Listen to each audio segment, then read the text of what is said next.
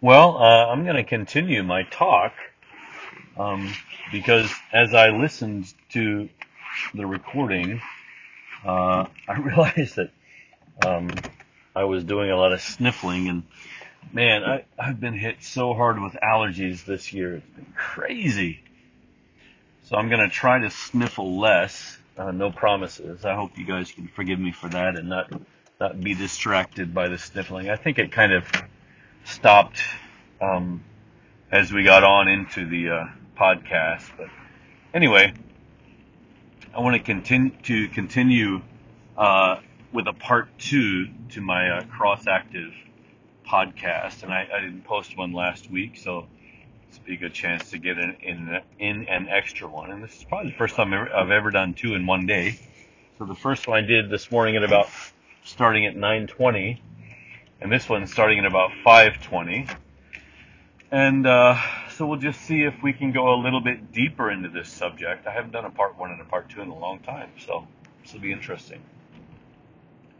So where we left the first podcast was in the fact that, well, we were talking about Cross Active, a club that my good friend Pat and I started, and we talked about its goals and plans and how the ideals don't really match the way it's worked out on the ground. But as I was talking about that, not realizing that's what I was going to be doing, I was kind of inspired to go back and rethink some of it, and I'm kind of excited about that prospect. Uh, but we left it at the fact that Jesus' cross is what makes beneficial human relationships possible at all. Uh, and that without Jesus, and I'm even going to say without love. I think it's easier to say without love. I believe that anyone that loves is uh, in the truest sense putting on display that part of their being which is made in the image of God. I think in the beginning we were made quite purely in the image of God, but over time, through the entrance of sin into our lives, that image has been corrupted. But I think anywhere that true love comes to the surface, true sacrificial, what we would call agape or unconditional love, anytime that comes to the surface, I believe that is the essence of the image of God that comes forth in our life. And so I would say that anytime true love comes to the surface, and I want to make clear that I believe that true love does come to the surface in the lives of people who don't know Jesus and who have never met Jesus. But nonetheless, because they were made in His image, they do at times love well, let's say. Um, and so anytime uh, that human beings have good relationships or do uh, loving things for each other, we can attribute that to, number one, the image of God in us, and number two, the cross. Um, and they're one and the same, because the Bible talks about how Jesus was the slain lamb since the since before the foundations of the world were laid. In other words, Jesus has, in a sense, always been on the cross. His character did not change from one thing to another because of the cross. Uh, just the opposite. The cross showed us his true character, the true character that he has always had, but yet we misperceived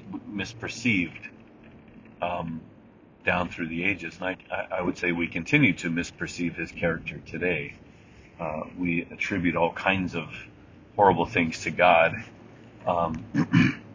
And I think many of us would say that God has a questionable character because we many of us believe he actually does violence, that he does hate, that he does get angry, that he has quite a hot temper. We anthropomorphize all kinds of attributes to God. And so anyway, we ended the last passage on that idea that the cross is what makes human relationships possible. And what I had said about Cross Active is that I think the benefit of that club, or even the benefit of the ideals on which the club was founded, is in the fact that adverse conditions create bonds. That struggling through and enduring through and overcoming adversity is a relationship building process, and it's a I would say a simplifying relationship process. In other words, there's certain things that you will overlook in a person when you're in survival mode, for example. Let's say that in a normal day setting, let's do a high school classroom. I'm a teacher, so I see a lot of kids and a lot of classroom dynamics. In a classroom, man, the smallest thing can make kids have a bad relationship, can separate kids. The smallest thing can make one kid your friend and another kid your enemy. I mean, it's a fine line. I would say, with really little kids, even down to your favorite color. If you've got a room full of 10 girls and 9 of the girls like pink and 10 of the girls like blue and one of the girls likes yellow, well, the girl who likes yellow is going to feel somewhat ostracized from the ones who like blue or pink, and the ones who like blue and pink are going to feel in some way separated from the others. So just the color that you like can be a separating factor, right? Now, say in high school, it gets a little bit more complex. Maybe if one person is friends with another person, but that person doesn't like a third person, well, that means the first person can't like that person either, because if they do, then they're against the other person. And all kinds of these things come into play in relationship with kids. It's a little bit simplified with the younger people. It gets much more complex when we get older. We find other ways to separate ourselves. Of course, there are simplified reasons as well for adults, say race, age, sex, religion. All of these things can separate us, and there are some even childish type things that separate us. For example, what sports team you root for. If you root for the football team that is the arch rival to the football team that I like, that can separate you. Now, as adults, I'd like to think that's less, that we don't allow those things to separate us as much. I'd like to think that, but unfortunately, some adults are pretty childish. But for the most part, I would say, at least in a micro setting, I think adults can get along with each other fairly well. There are some factions that are exceptions to this rule. But all of those things, especially the simple things, get thrown out the window when you are trying to survive. When you've got problems with a homework, when you can't get the answer to a homework problem, you're not going to call someone that you don't like, even if they're a genius in that subject, to get help to finding the answer. You will ask somebody else that that you like more probably as a student or a young person. However, if you're on the side of the mountain and you've slipped and you're holding on by your fingernails, it doesn't matter who comes by, you're going to want help. And so those kind of adverse conditions bring people together in ways that nothing else will, and in ways that disregard petty differences that otherwise may have kept us at arm's length, for example. One of the things that we saw in the Daishinsai in the relief work was that evangelicals from different denominations. Oh man, I had to get that one yawn out. I've been working on that for the last 10 minutes. For the last, who otherwise would not have worked together at all. When it came time to help other people, we were able to come together and forget about the things that used to separate us. And we were able to come to the table, work together, and without judging each other, make very close bonds with each other. Now, granted, some denominations have always been better at that than others. Unfortunately, the denomination that I am a part of has always been very sectarian. In other words, we've isolated ourselves pretty much from other groups, and maybe I've been involved in especially conservative wings or even fundamentalist wings of that denomination. But by and large, we had big suspicions on anybody of another denomination. We were very suspicious because we felt like we had our own, we felt like we had our theology right and that other people's theology was suspect, or downright wrong and even heretical.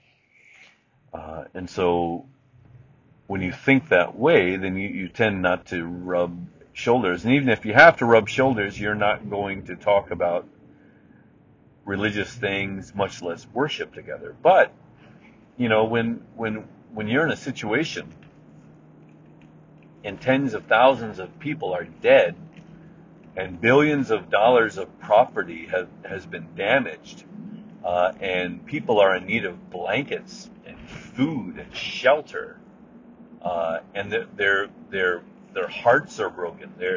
There's depression. There's all kinds of needs out there. When this happens, the petty differences that separated us before go out the window, and now we can work together, we can pray together, we can worship together, and we can serve together in ways that would not have been possible without these adverse conditions. A thought I had in the previous podcast also that I might want to expound upon is that in times of peace, when war is not happening, when those kinds of bonds of brotherhood are not being forged, we tend to come up with other ways to bond with our fellow man, and that by and large, not exclusively, but by and large, that's been through sport. We know that the Olympics were, started many, many years ago, thousands of years ago, in Greece, where different Greek city-states would have athletic competitions, for example, running and strength and fighting and things like this, competitions. And I want to say some of those were actually to the death. Anyway, but they were probably only done when war was not going on. Right? It was a way for men to have their aggression, but it also, in a real way, brings men together in a kind of a brotherhood. I don't think it's as deep as the battlefield. I think sport is much more superficial. maybe not. I would love to read on this subject, actually. I don't know if it's been uh, talked about much. It's something I want to research. I'm kind of interested in now. But it seems like when war is not an option, we have manufactured uh, adversity. We've come up with ways to help.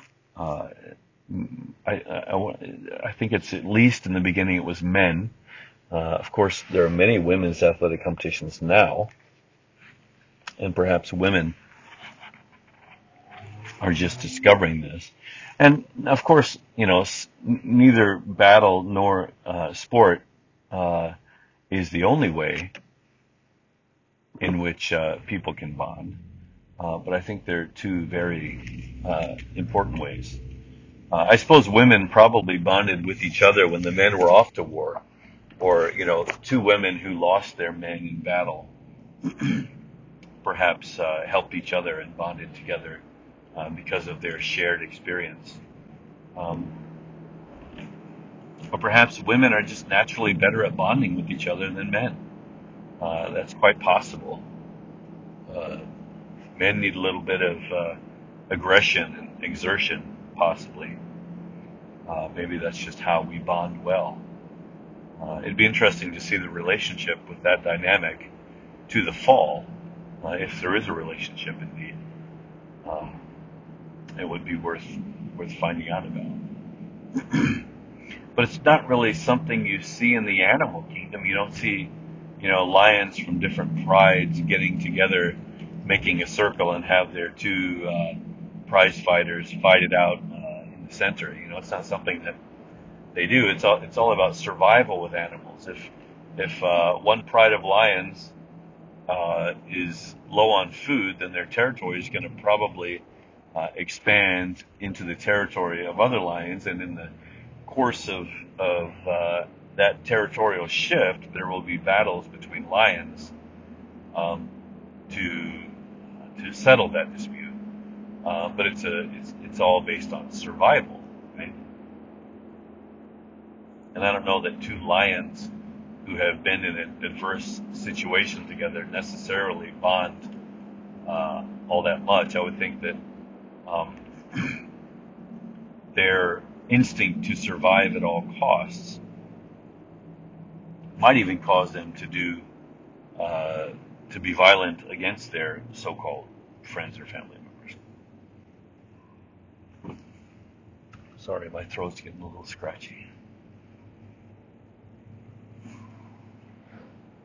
So, um, yeah, I'm not. It'd be interesting to do some research on this subject, or to find some research on this subject. So, I suppose what Christians don't want to do, if we're talking about helping Christians bond together better, at least here in Japan, I would say that even though we try to ignore it, that the situation is pretty adverse. Uh, um, Christians in Japan, by and large, are entrenched. We are a huge minority, or a small minority. I don't know we are very much a minority. Let's put it that way. 1% or less than 1%. Some people have said up to 6% after the tsunami of 2011. I'm not sure if that's the case. I've seen numbers both ways. But anyway, anywhere from less than 1% to 6% of the population are Christian. And then, inside of that, you have the, Catholic Protestant divide, and maybe even Orthodox. You have Mormons and Jehovah's Witnesses. And then you have the spectrum of evangelical churches. So it's not a unified percentage by any stretch of the imagination. I wish it was. I wish that it was unified. I think that would be a wonderfully strong thing to show. But I think better than that, it would reflect the unity that we're supposed to have in the Spirit, and it would show that that that Jesus truly is in our midst. I think if Jesus were in our midst, um, then we would be unified. So I think that's something we have to look at. Um, Perhaps it's pretty scary, but anyway, nonetheless. So, Christians of old, if you take the Christians in the New Testament, they were seeing all kinds of bad stuff um, from just Jesus's death. The experience that it must have been for the disciples, the 70 or so disciples, who experienced their founder and leader killed on the cross. That was a traumatic experience for them, very traumatic. And from that point, uh, there were some ups and downs, but at one point, a really strong persecution started that began with the killing of Stephen, and it says that the church in Jerusalem was scattered, and so they left Jerusalem, most of them, many of them, and went throughout the Greco-Roman world and possibly into Asia and all kinds of places. They were scattered because of persecution, that they were being hunted down, prosecuted, and executed at an alarming rate. And I'm sure that adversity helped some of them bond together. Some of them may not have ever recovered from that. It must have been incredibly traumatic. But at the same time, those in the ancient world, especially around this time, the Second Temple Judaism world, it was a much more adverse world every day than our world is here in the West and in many countries in the world. Then survival was that was life. You didn't know necessarily where your next meal was coming, or whether harvest was going to help you that year, or whether or not a conquering kingdom was going to come and enslave you. These kinds of things happened, and so I think the people of that era were much more traumatized and accustomed to adverse situations than we are today. So that was more of the norm then, and I think today, especially in the countries that I have lived in, both America and Japan, I think that's a much less likely kind of scenario for us. Though there have been traumatic things that have happened, and I wouldn't say it's the norm. We are quite blessed with fairly high security and opportunities to make a living, and rights and privileges that many in the world at that time, most of the world did not have, and many still in the world do not have today. So we're not really used to adversity. I mean, some of the worst adversity we get is a bad comment on Facebook or Twitter, or not enough likes on my post, or maybe being overlooked for a promotion, even though we still have a job. We're traumatized by these kinds of things. This is why we have something called bullying today. I think bullying at one point in the world would have been, that's just what happens in the world. That's how things work. You gotta fight, or you're gonna be subdued. It's only two choices, and that's the normal way the world works. And men and boys were raised to be able to fight and to stand up for themselves, and those skills are not needed in this world. And so I think we've become quite soft. I'm not saying that's a bad thing. I think that's, I'm grateful for that. I'm grateful I didn't have to, fight my way into a job or anything like that, or protect my family's home from from local raiders or anything like that. It's not something that this world calls you to do. And some countries get that. I think Japan is a country that gets that. They understand that violence and the ability to protect yourself is not as important a skill today as it once was. Whereas many in America right now, because of the, you can see it in this last election with all of the gun laws and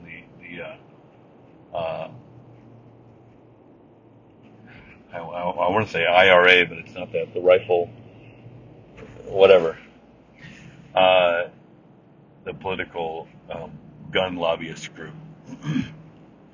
You see people want to be able to protect themselves. They want to be able to have guns. They want to exercise their right to bear arms, and they want to have the biggest, baddest, most dangerous arms possible, because if and when danger knocks on their door, they want to be able to blast them into oblivion, because that's their right. The truth is, it's a very rare occurrence where somebody has to physically protect themselves. Of course, it happens. It happens in Japan too. But by and large, it's not something that happens. For example, in America, I lived there for 26 years. I was never once threatened with a knife or a gun, ever. It's not something that happened to me. My right to bear arms for the 26 years that I lived in America was never needed, right? And on the outside chance that it was needed one time, in my 80 years or 80 or more years that I'm on the earth, I don't think my one saved life is worth all the lives that have been lost because the relatively easy availability of guns and weapons. Kids are killing kids on accident.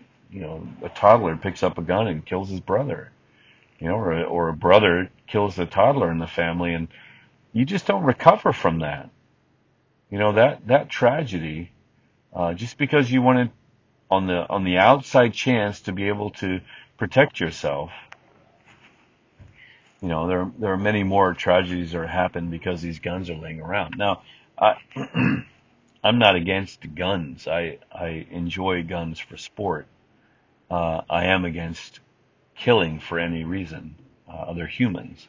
I'm against war. I'm against the use of lethal force in any situation. And I can go into that another time. But I realize I'm probably digressing pretty far. But adverse conditions, here again, is something that brings us together. And if Christians were truly being and following the example of Christ in their context, I have a feeling that just doing that would be offensive enough that adversity would be more prevalent in the world against Christians. I have a feeling. Because the gospel of Christ is offensive to those who are perishing, right? It's supposed to be. It's not supposed to be non-offensive. It's supposed to be a threat to evil in this world, and when evil is threatened, it will fight back with violence. That's just the nature of the beast, pun intended. But I will say this: I think I think there is value in pushing yourself physically with a group of people in order to forge relationships. I think in this modern world, I think that's something we can do. We can climb mountains. We can run marathons. We can, whatever it is, physically, uh, pushing ourselves physically to overcome the things in this world, whether it's a mountain or a river or a lake, whatever it is. I think when you do that together, you do forge relationships that tend to last longer and go deeper. As opposed to two people who like the same color, or like the same movie. Although that can also be something that does what is useful. So I think we should explore whatever we can in order to get closer to each other, in order to have great relationships with each other. And at the end of the day, we need to be looking to the cross for the example, of how to be a good friend or father or husband, or coworker or employee or employer, just how to be a good human being. And in so doing, in following the example of the cross, we start to heal all of the broken relationships in the world. So I'm going to leave it right there. I'm going to need to make a phone call to. I'm not sure if we have food at my house. My wife is off out of town for the evening, and so I will talk to you guys later. Thanks for listening. Sorry this is kind of an abrupt finish, but if you've listened to this, go back and listen to the first one, and maybe you will discern some kind of continuity. I hope so. Thanks. Love you guys. Bye-bye.